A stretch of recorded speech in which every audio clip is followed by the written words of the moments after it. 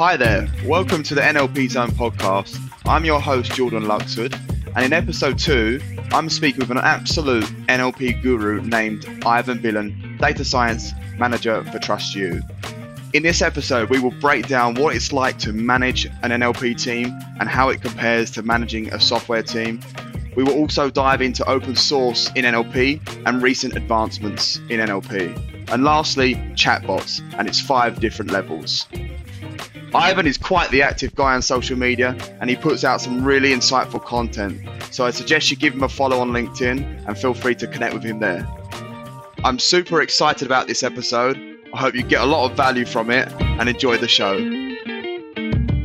Thanks for having me on the podcast. So from academic background, I initially studied linguistics and then eventually moved into computational linguistics.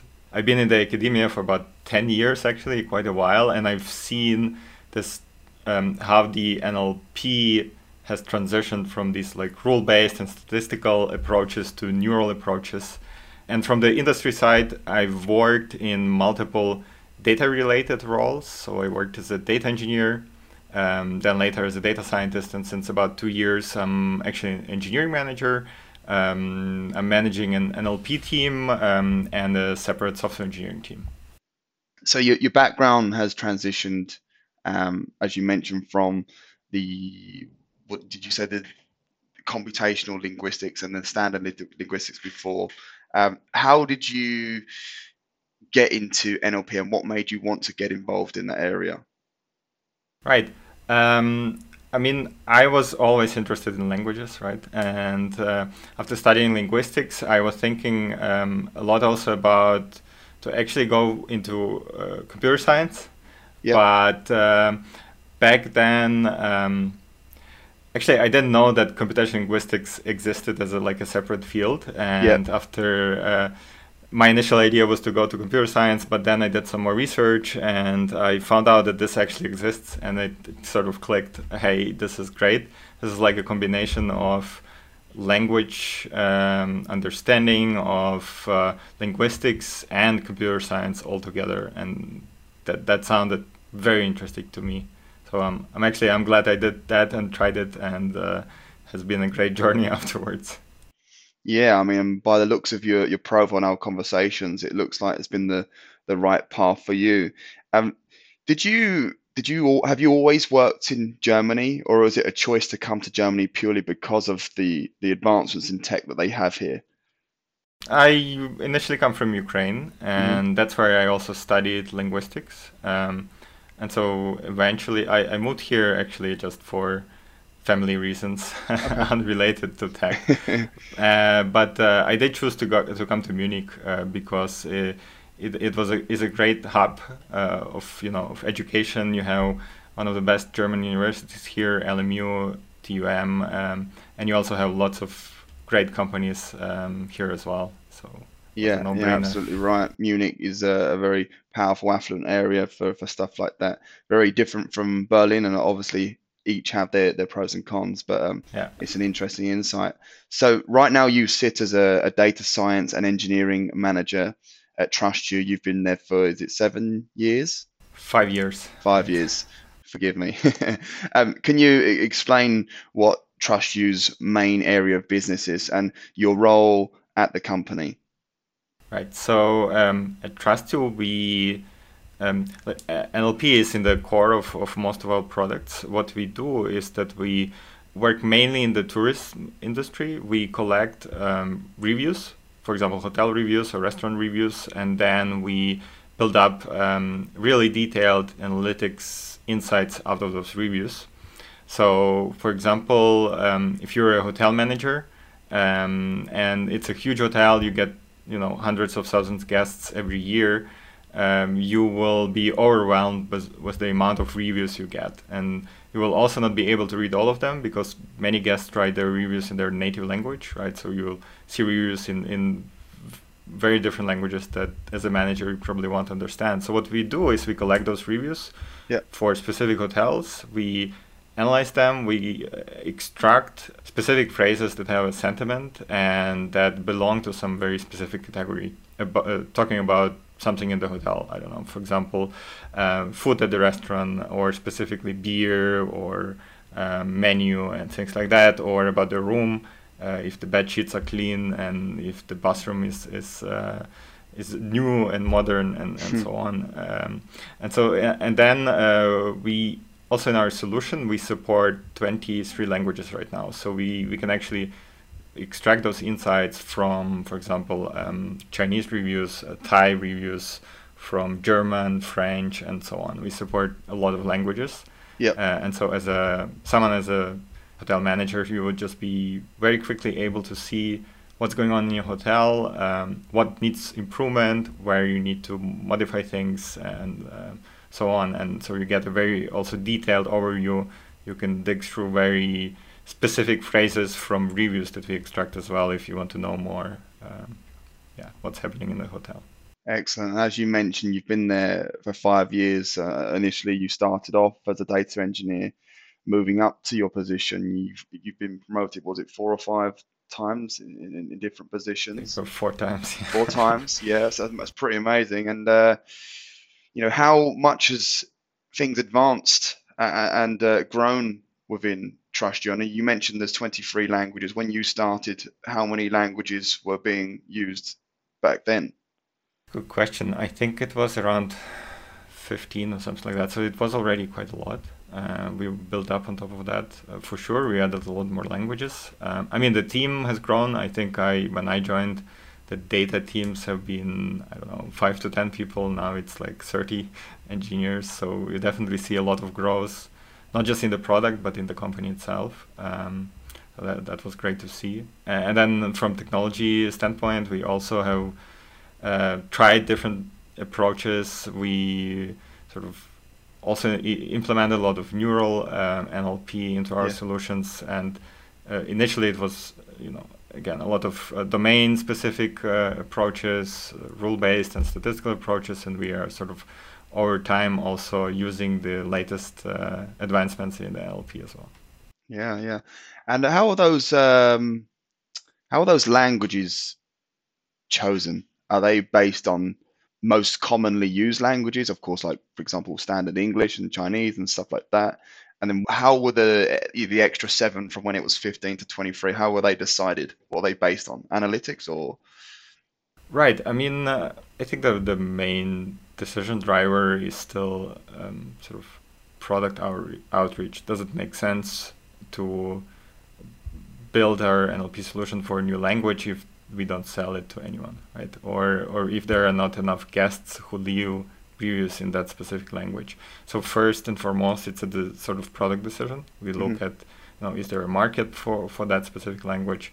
And then, of course, it's also partially a technical decision because, as you know, NLP right now works great for English, but for other languages, it doesn't work so great. So especially when you have languages that don't have much sort of resources available online, right? Where you don't have that many texts, you don't have sort of training data available to you. So that's very complex then to actually build an NLP model that works on this. For us, it actually, since we had a lot of data, we collect the reviews from the internet, and we had enough data for every single language to build something out of it. So for us, it was less of a technical decision, but more of a product decision, which language to work on. The thing that comes to mind to me straight away, it mentions on your profile, and we've talked about it already, that you're managing NLP teams, but you're also managing the software and engineering teams. So I'm really curious to know, and I'm sure the audience would be interested to hear as well, what's it like, managing the development processes, the comparison between an NLP data science team in comparison to, let's say, a standard software engineering team. How different is it? Right. It's quite different for sure. I sort of employ different approaches in both teams, right? So first of all, when you're working with software engineering teams, the software engineering process is more, I would say, linear, right? You have a technical spec, you build up your project, you test it and release it. And actually what you release usually is good to go, right? Clients use it, and there is a cycle to it as well. You have to go back, you have to iterate on improving bugs, you have to add features. But I think it's less of a cycle compared to data science, right? In data science, you do the same. You build your product and your project, but after you release it to the clients, the work just starts. Really, you have to keep on improving on your data. You need to collect more data. You need to retrain your models. You need to monitor how your models are performing. Do you need to retrain them more often? Right, if you're using neural approaches for NLP. And then it's sort of iteration after iteration. You have to retrain the model, then you have to redeploy it, then you have to make sure it actually works properly. And it's sort of a cycle, much more than it is in software engineering. Yeah. So by your response to that, my take is that it comes across more difficult to manage an NLP team. Am I right in saying so?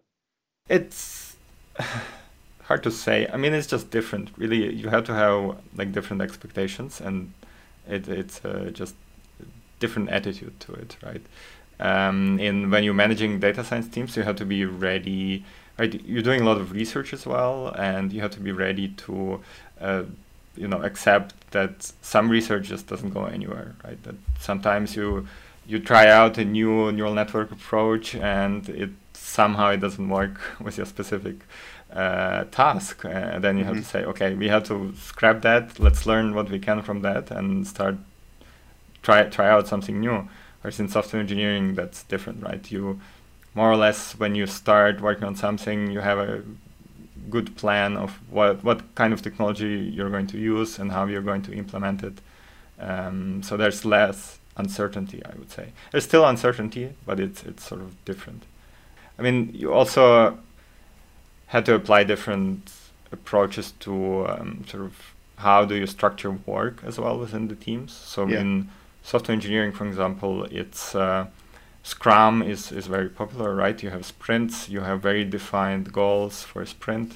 Whereas I think in data science teams, you can also do Scrum, but it's often easier to do something like Kanban, where you are more flexible, right? If something fails or some experiment doesn't go as expected, then it's easier to adjust, and you can quickly change the scope of what you're planned for the week or two, and sort of quickly adjust. There's another interesting idea out there for like managing data science teams that you can also try. Is you can try something called one-day sprints, and it's quite extreme, but what you do is that, let's say, part of the day you spend on creating your experiments, setting them up, and then you leave the neural network training overnight, and then in the morning you come back, you do an analysis of the results that you get, and then you sort of iterate again and again every day. You sort of set your experiments,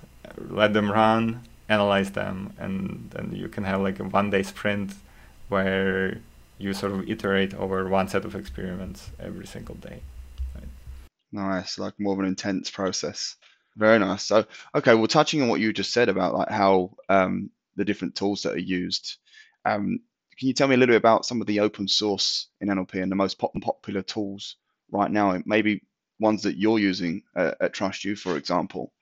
Quite many out there, and it's actually quite great to see that so much of those things are free and sort of free to use, and the quality of those open source is really good, right? So right now, I think the top 3 or 4 are the Hugging Face transformers, which is like a very neural-based framework for NLP. There's Spacey, which is, we can use also for neural networks, but we can also use it for rule-based approaches. There's LNLP that is more used for research. There's also Spark NLP, and that one is more like, I would say, also industry grade. It's mostly used when you have a distributed cluster of CPUs that you can use for that. I mean, there are quite a few more tools as well. What's really interesting is that all of those companies that created those tools, they still were able to build like a business model around them, even though they're tools are open source, and they actually benefit a lot also from that because the community improves the tools. The community benefits from it, and then on top of that, they build some product that they can then sell as well. So, for example, the creator of Spacey, Explosion AI, they open source Spacey, but they have another system called Prodigy that you can use for data labeling, and that's sort of a premium feature that you can pay for. Same for Hugging Face. They also have now this like auto NLP. I was just going to ask you about that. Right, and they are making money out of that, and so sort of I think this is great because both the community and those companies are benefiting from it. Yeah, I mean, I've seen a lot about Hugging Face. They really are making a stamp on the market. They've just, as you mentioned, released that new interest. From what I understood correctly, the thing they've released, which it allows anyone to be able to do this automated NLP. Is that right? Right. It's true. I think all you need is to, like, they now support, I think, only 3 or 4 very specific tasks. So, for example, I think sentiment analysis and question answering. But if that's what you need, right, then it's all you need, I think, is to provide some data, and then this auto NLP solution will figure out what's the best neural network approach to use for your specific data, and then you can just, as well, I think within their system, you can even build up the deployment pipeline and sort of deploy it and use it and give it directly to your clients. Does the introduction of that automated NLP tool have any effect on anyone in the industry who have chosen to do that job at all? It's a long debate. I actually I've heard this debate already like 5 years ago when we were talking about AutoML, where it's like you had a lot of frameworks as well and approaches and products. For example, from Google, I think they introduced some sort of enterprise AutoML approach. And back then already, people were saying, "Oh, data scientists, well, we won't need data scientists anymore because AutoML will do the job for us." But I think it turned out differently.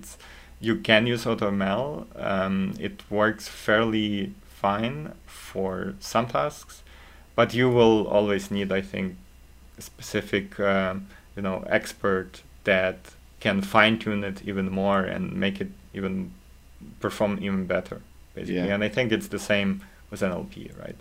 This AutoML tool is mainly there to help, startups, for example, who don't have maybe funds to hire a full-fledged NLP team, and they just want to build an MVP or something like that. And that's a great way to do it, and a very cheap way to do it as well. Yeah, that's kind of how I sort of understood it. So yeah, appreciate that. Okay, well, I was actually on your LinkedIn the other day. You put out some really good content. Some of it, I've learned a lot from already. And your most recent one, I was quite interested to know a little bit more about, and I think it'd be quite good for you to talk about on the show. It was your LinkedIn post where I read about what best practices for ML ops and data ops are established in the industry, according to, as we talked about earlier, GPT-J, a clone of GPT-3. Can you tell me a bit about that? Yeah, no. I mean, last year, right, we had this OpenAI. They published the paper on GPT-3, and then they also gave like API access to people to try it out. And that's like a massive language model that can do a lot of sort of NLP tasks. It's sort of similar to auto NLP, but like on a much broader level and much more complex. And as before, OpenAI didn't open source this, and I think Microsoft now owns the rights for this. And so what the community did is that they sort of tried to replicate from the paper how to build that massive language model, and they succeeded. They first, I think at the beginning of the year, there was a group, I think they are called Euler AI. They built a model called GPT-Neo, and it's like a very small model that replicates GPT-3 only to some extent. And then recently, I think only just a few weeks ago, there was a new iteration of that called GPT-J. sort of much more complex and bigger language model. Still not as big as GPT-3 itself, but it works quite well as well on different tasks. And so what I did is you can really just ask that model anything, right? You can write a sentence and then it will auto-complete it for you. And so I just tried this ridiculous experiment. I asked the model, hey, what are the best practices in ML ops and data ops out there? And it was actually, the answers it gave were pretty good, right? It's sort of like a very smart lookup table, right? Because it was trained on a lot of data. I think it's like 10 or 20% of the whole internet or something like that. So it saw a lot of data, and it can sort of debatable on some level also do some reasoning. And I think it just saw also a lot of blog posts on the internet about ML ops and data ops, and it just sort of synthesized and answered based on that. Yeah, and touching on the ML ops side of things, it's very, very new, and I do actually get a lot of clients that ask for people with industry experience, but it can be very seldom and hard to come by. We've talked about ML ops before and how businesses are adopting those practices in their work. Are you adapting those methods within TrustYou, and if so, how is it intertwining with natural language? Right, that's a very good question. I mean, yes, MLOps is relatively new, and you see a lot of companies as well struggling to implement it because it's there aren't that many tools out there, and it's also not very clear what ML ops actually means. I think there are. I'll try to like summarize it from my perspective. ML ops sort of includes a few pillars. Right, the first one is you need data versioning. Right, if you're definitely working with a lot of data, you're going to change it a lot. You're going to generate training data and so on, and you want to track it somehow, right? So you need some sort of approach to versioning changes to that data. And there are fortunately some open source tools for that. There's DVC, which is data version control, that everyone can use. And so that's like the first pillar. Second one would be experiment tracking. So in ML, you do a lot of experiments, and you don't want to lose track of what's your best model, right? You run like 100 experiments at a time. You pick out one of them that's the best one. Then you change something, you have to rerun it again.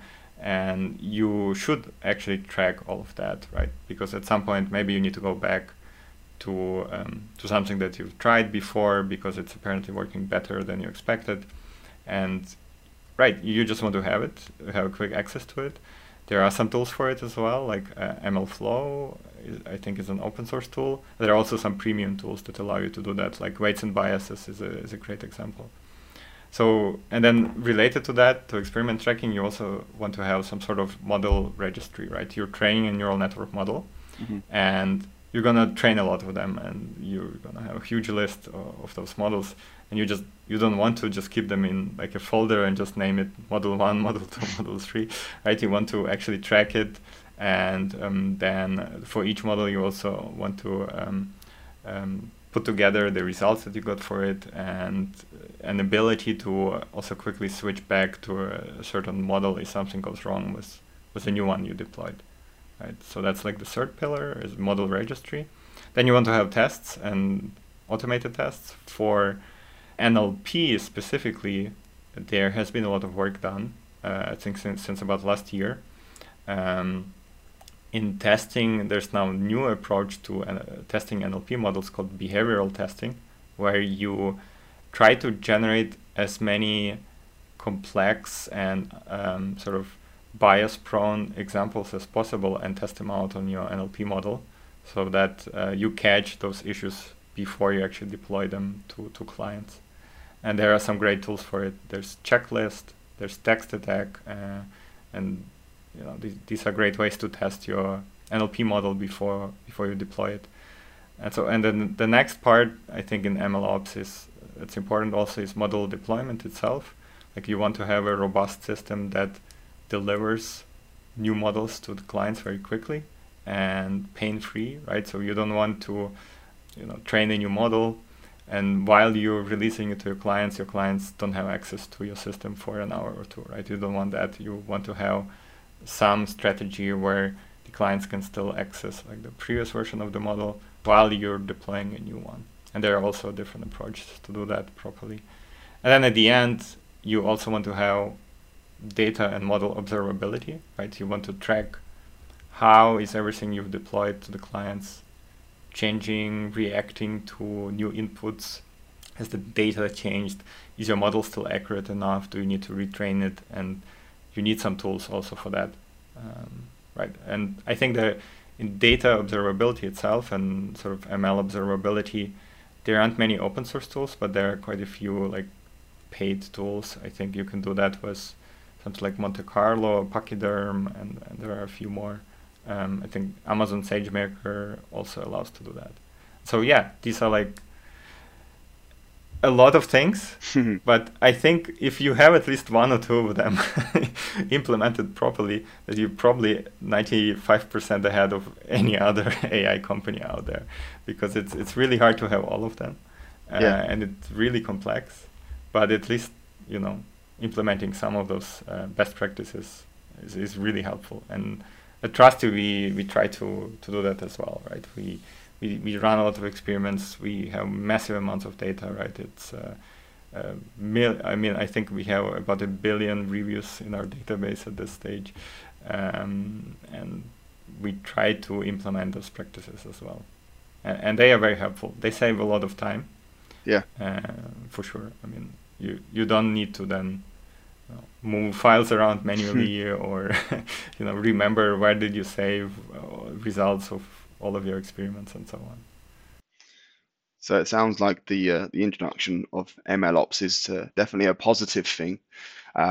Whether people can't really decide what it is, it reminds me of DevOps, because when I first started recruitment in Germany in 2015, I initially began doing DevOps as a career. They said, many people would just say, it's more of a methodology rather than a physical thing, because nobody, like you said with ML ops, nobody really knows what it is. One will have one theory of what ML ops or DevOps is, and then one will have another. And this is evident because I'd have many clients say, I need a DevOps engineer with these and these skills, and then the other one will say something completely different, whether it's more of an ops side or more of a software related DevOps engineer, and so on.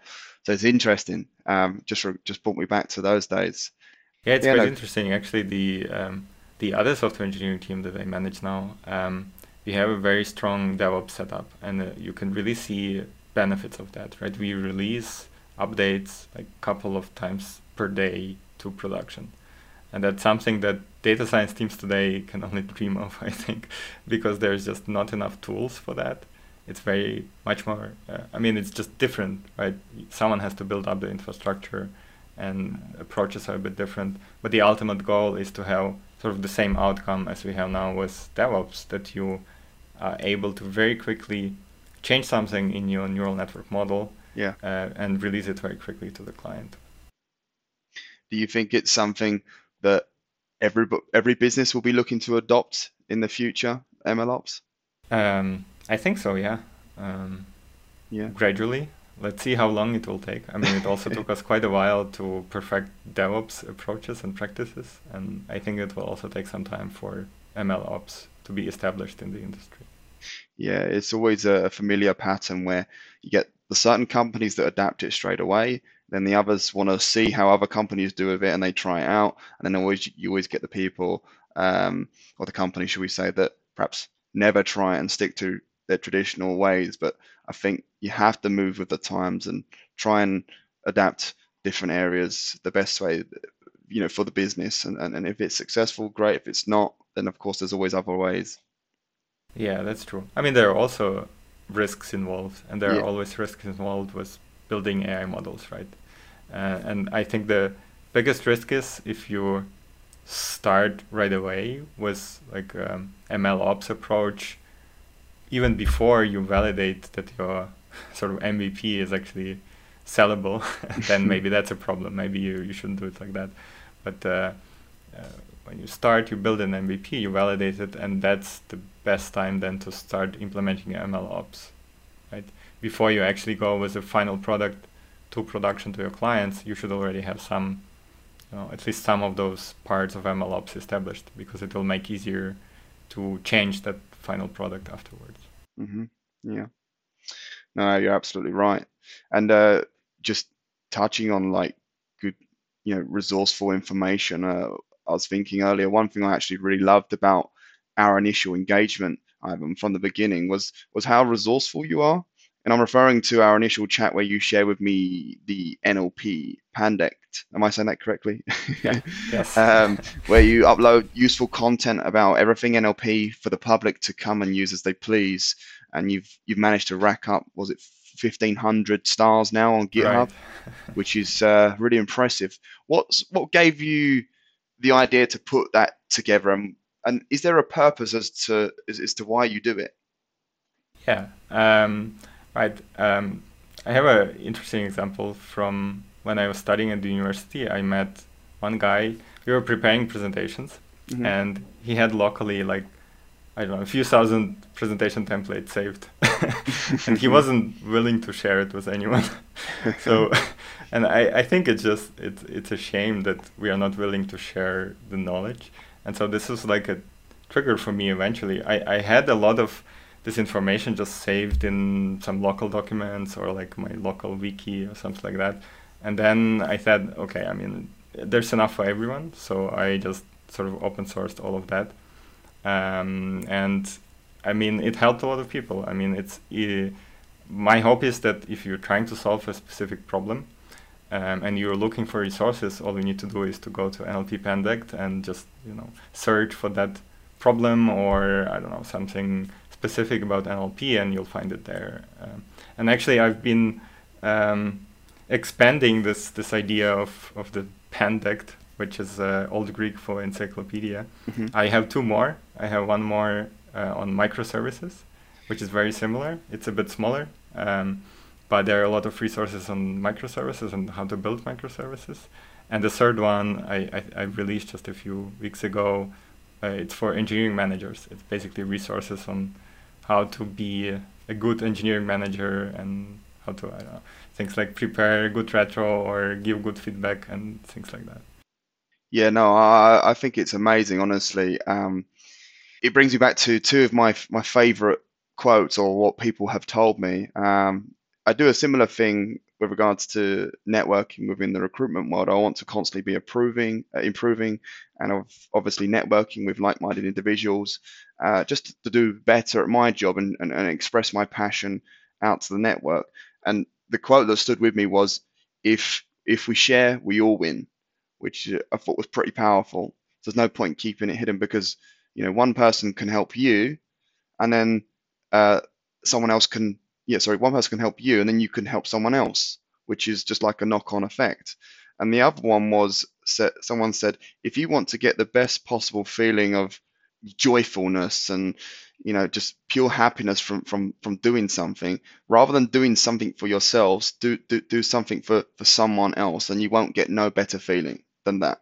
Someone that's, for example, use some information that you've put out there content wise, and they've gone on to, I don't know, create something new, and it's it's gone into production or something like that. There's no better feeling than that, in my opinion. Yeah, that's true. I mean, those are great quotes. And, every time someone writes to me on LinkedIn, hey, thanks for these resources, it's like, I'm so glad to see that it actually helped someone, right? And as I said, I mean, there's enough for everyone, right? Yeah. Sharing information will not, you won't lose anything by doing that. Yeah. No, amazing. So touching on the NLP Pandect, there's been some really interesting recent advancements in NLP, in particular, how deep learning is gradually replacing these rule-based processes and statistical processes within neural networks and so on. Can you tell me a little bit more about that? Yeah, that's a very interesting topic, and actually now sort of a bit of rivalry, you could say. So there are two camps in NLP now. One camp that says neural networks cannot effectively learn what languages and are not capable of reasoning. And there's another NLP camp that says, yeah, right, that's sort of proponents of AI and say, okay, things like GPT-3 can actually reason. And so you see that a lot. There are different NLP professors or people even from the industry advocating for those two things. And so it's hard to say which one is right. I think there's merit to all of them. It really depends on the task and the problem you're trying to solve. And also depends on resources that you have available, right? If you don't have access to powerful GPUs, or you just don't have enough budget to sort of use those GPUs on the cloud, then and your task is fairly simple, then maybe it's easier to still use some sort of rule-based approaches or statistical approaches. It also depends on how much data you have, right? If you want to use AI, you need a lot of data, so you need to either already have it generated from your users, or you need to label the data. Whereas for other approaches, you don't need that much data, right? And then there are also other trade-offs. So for AI is relatively hard to explain. So explainability tools also, there are tools for that, but they aren't as advanced. Mm-hmm. Whereas like if you're using rule-based approaches, it's usually very easy to explain what your system is doing, because you have like these very specific rules that you wrote for the system, right? But eventually probably the AI approaches will take over. Nevertheless, we see that already. There are quite a few interesting applications that came out of all like GPT-3 and research related to that. And there are a lot of startups popping up also using those technologies. And it's another thing. It also, like these GPT-3 like models, you don't really need, for example, a lot of data for them, because they already trained on a massive amount of data, and they can work on almost any task out of the box. You just need to give it a few examples, and that model will understand what you want it to do. And that allows for startups to be built very quickly, and that sort of allows to build these MVPs very quickly just through experimenting with those things. Whereas if you want to do rule-based approaches and sort of statistical approaches, then you need a lot more time, right? You need to invest a lot into the domain knowledge and really understand the task you're working on and spend time on that. So, I mean, there are trade-offs for all approaches out there to NLP. It really depends on what you're doing. You're right. I mean, I'm seeing more than ever startups popping up left, right, and center, and it's really, really good to see, especially in the AI world. I can't remember the name of the website, but there's an AI sort of startup website that talks about all the cool companies in Germany right now, and it breaks it down in all the sectors and stuff like that. Somebody from a research area done it.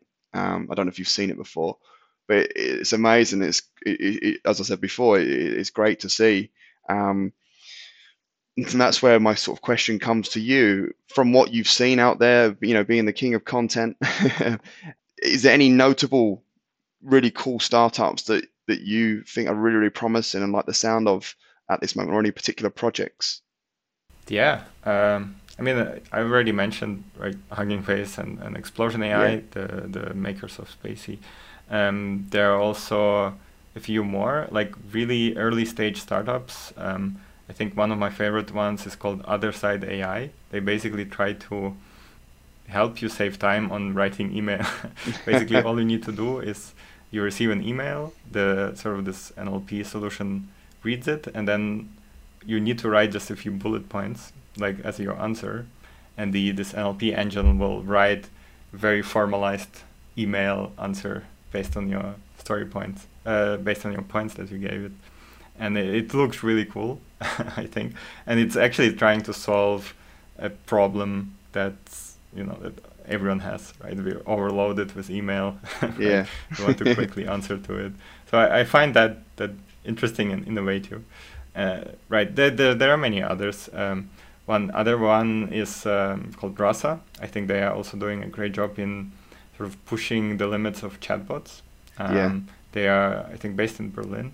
they also have like an open source version Rasa engine to build chatbots. So yeah, there's another startup that I think it's really cool. Yeah, there are probably quite a few more. Yeah, I mean, I like to think that I keep up to date with all these companies as much as I can. I'm very familiar with all the ones you mentioned, except the email one. What did you say the name was again? Was it others? Uh, Other side That's AI. it, Other Side AI. I could definitely do with that tool as well. I think it's probably the most tedious task doing an email, especially when you've got so much going on. And of course, you want to make it the best email possible as well. So that could be really, really useful. Um, but yeah, so touching, you just mentioned chatbots, which brings me to my next question quite conveniently, actually. Uh, Correct me if I'm wrong, but from my observation in the market, the most popular area of NLP seems to be conversational AI and chatbots. Just from what I see, it just seems to be booming everywhere. Like lots of companies doing it. There's some startups, there's some big companies that are adapting it to their business model as well. So let's talk a little bit about chatbots. I really really find it exciting when I work with an AI company, in particular conversational AI. I get even more excited. Don't know why, but I just think it's a really cool area, and to understand its different types and different levels as well. So, what's your take on chatbots, and tell me a little bit about its different types as well? Sure. I mean, yeah, you're right. I mean, almost everyone wants to have chatbots now because I think all companies see sort of it would actually add a lot of value to what they offer, right? And we see, for example, very great results of implementing chatbots for sort of banking systems. There's a great example in the US. I think the Bank of America has a chatbot called Erica, and I've heard a lot of good things about it. I've never used it myself because I think it's only available in the US, but it's like super helpful to people. It can answer lots of questions about finances. It can find information very quickly. So you see it like really is adding value to industry that has nothing to do with NLP. And at this stage also almost every website you go to, there's like a pop-up, hey, there's a chatbot. If you have any questions, we can answer them through the chatbot. And sort of everyone tries to have those chatbots. But I think also chatbots are one of the more complicated sort of subfields of NLP. Yeah. Because if you actually interact with the chatbot, and it's very easy to see that it's just a robot sometimes, right? It's very easy to see, okay, it's just a chatbot. It can't really answer my questions correctly. How do I call a real person? I think I have that same hands-on experience with chatbots. Like you're absolutely right. If I'm like, I don't know, I need to get in touch with LinkedIn or Skype or Amazon. When you ask a complex question, it just says something completely off. And you're like, where's the nearest number? But the trouble is, these big companies, they don't really provide an easy contact number. So that does make me think, how far do you think chatbots and conversational AI can really go in our lifetime, let's say? Yeah, yeah. I mean, there's I already mentioned Rasa. Yeah, yeah. They sort of last year, I think they came out with this classification of levels of chatbots, and it's very similar to classification that we have for self-driving cars, right? We have like 5 levels of self-driving cars, and we are like, I don't know, at level 3, where you still need to sit at the wheel, and if something goes wrong, you have to like act quickly.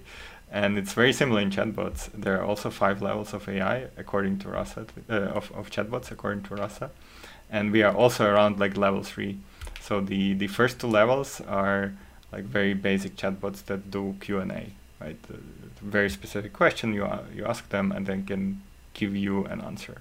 The third level is what they call contextual assistance, and that's where the chatbot can also figure out what you actually want from it, right? You don't need to specifically write a very specific question, and the chatbot will also remember sort of previous answers it gave, or previous contexts, that sort of previous conversations as well, and that's like level 3.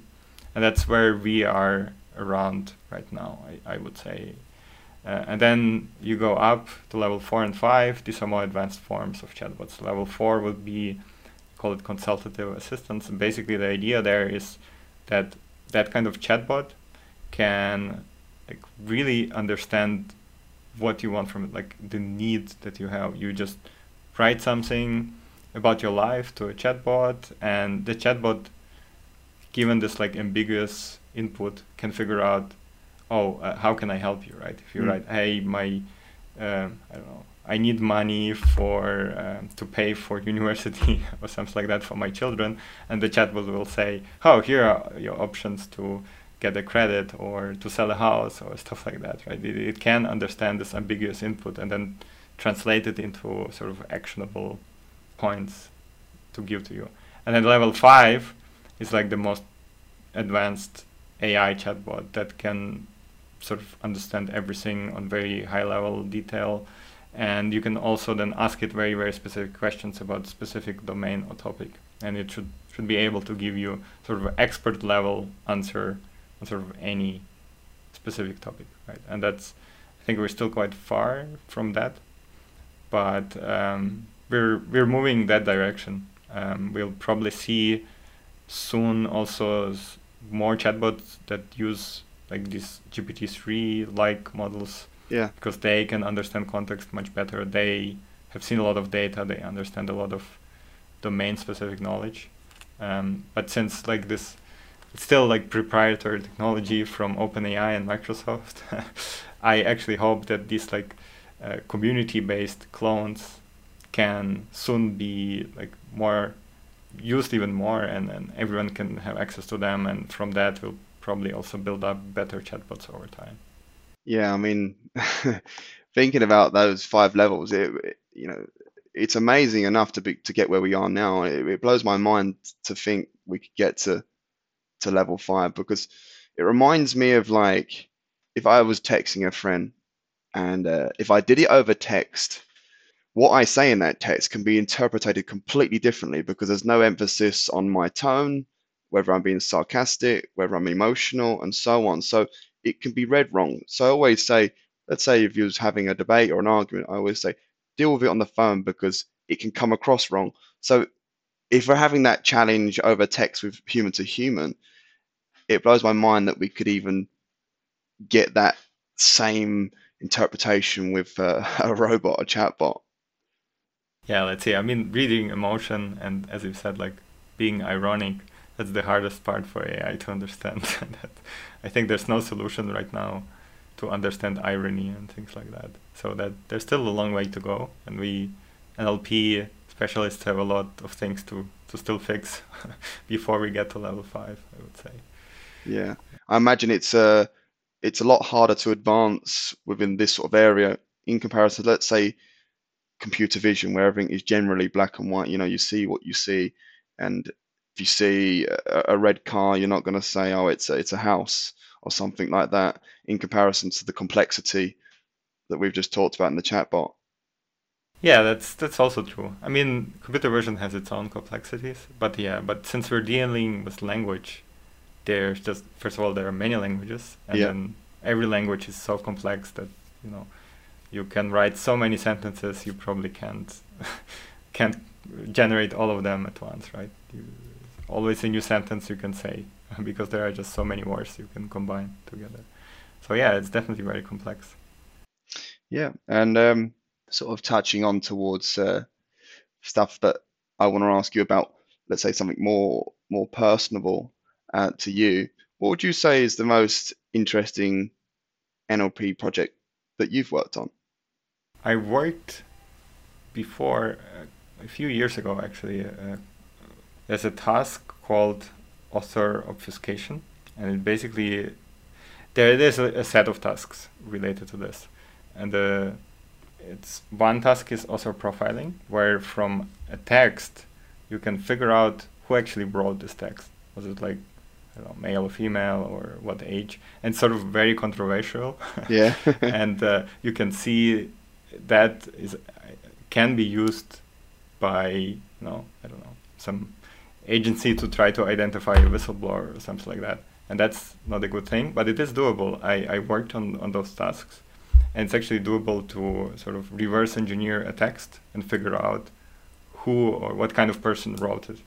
And there's sort of a separate field to that tries to combat that, and that's called author obfuscation.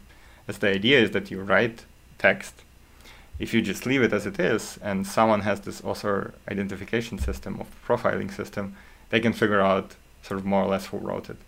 And what you do is an author obfuscation system, you input the text, and that system has like an NLP engine behind it that completely rewrites your text. Yeah. And the text has exactly the same meaning, but it just wrote it in a different way. It has restructured sentences, it has maybe introduced some errors on purpose, like grammar errors, and maybe removed some other grammar errors, and sort of just really rewrote the text so that no AI system can figure out who actually wrote it. And I think it's fascinating that we can do both. That is. It's like an anonymous profile. Right. Nobody knows who it is. No, that's wicked. Okay, well, to sort of finish off, and for anyone listening, let's say they would like to go visit the NLP Pandect and improve their knowledge or keep up to date on NLP, what content would you recommend that they get stuck into? Well, I mean, there are quite a few great bloggers in the NLP industry that try to really like visualize different approaches to NLP, and I really like that. Like they have very vivid examples of how a neural network works with sort of very visual representation. So you can, I think most of them on the NLP Pandect as well. That's a great way to learn about NLP. I also like podcasts a lot. That's also a great way to learn. There are not so many NLP podcasts. There's, I think, maybe 2 or 3 more that only focus on NLP. And it's also a great way to learn about NLP, especially if they like talk about specific paper or some specific advancement in NLP. It's a great way to learn. Absolutely, and I appreciate it a lot as well because, of course, I didn't know about the NLP Pandect before, and I most certainly will be using it when I'm dealing with clientele. If there's a particular requirement they're looking for and I don't know about it, I'm sure it'll be in your content, so I'll definitely be using that. So I find it really useful, and I thank you for that, and I'm sure anyone listening would find it really useful, whether they're just starting out in the field or they're an engineering manager. Like you said, you've got some content there for people leading teams and so on, which is fantastic. But I really want to thank you for doing this podcast. I've really enjoyed this episode, and I was looking forward to it as well. So for anyone listening, this was the NLP Zone podcast. I'm your host, Jordan Luxford. And today's guest was Bilan. Thank you so much for being on the show. Thank you. Thank you for inviting me.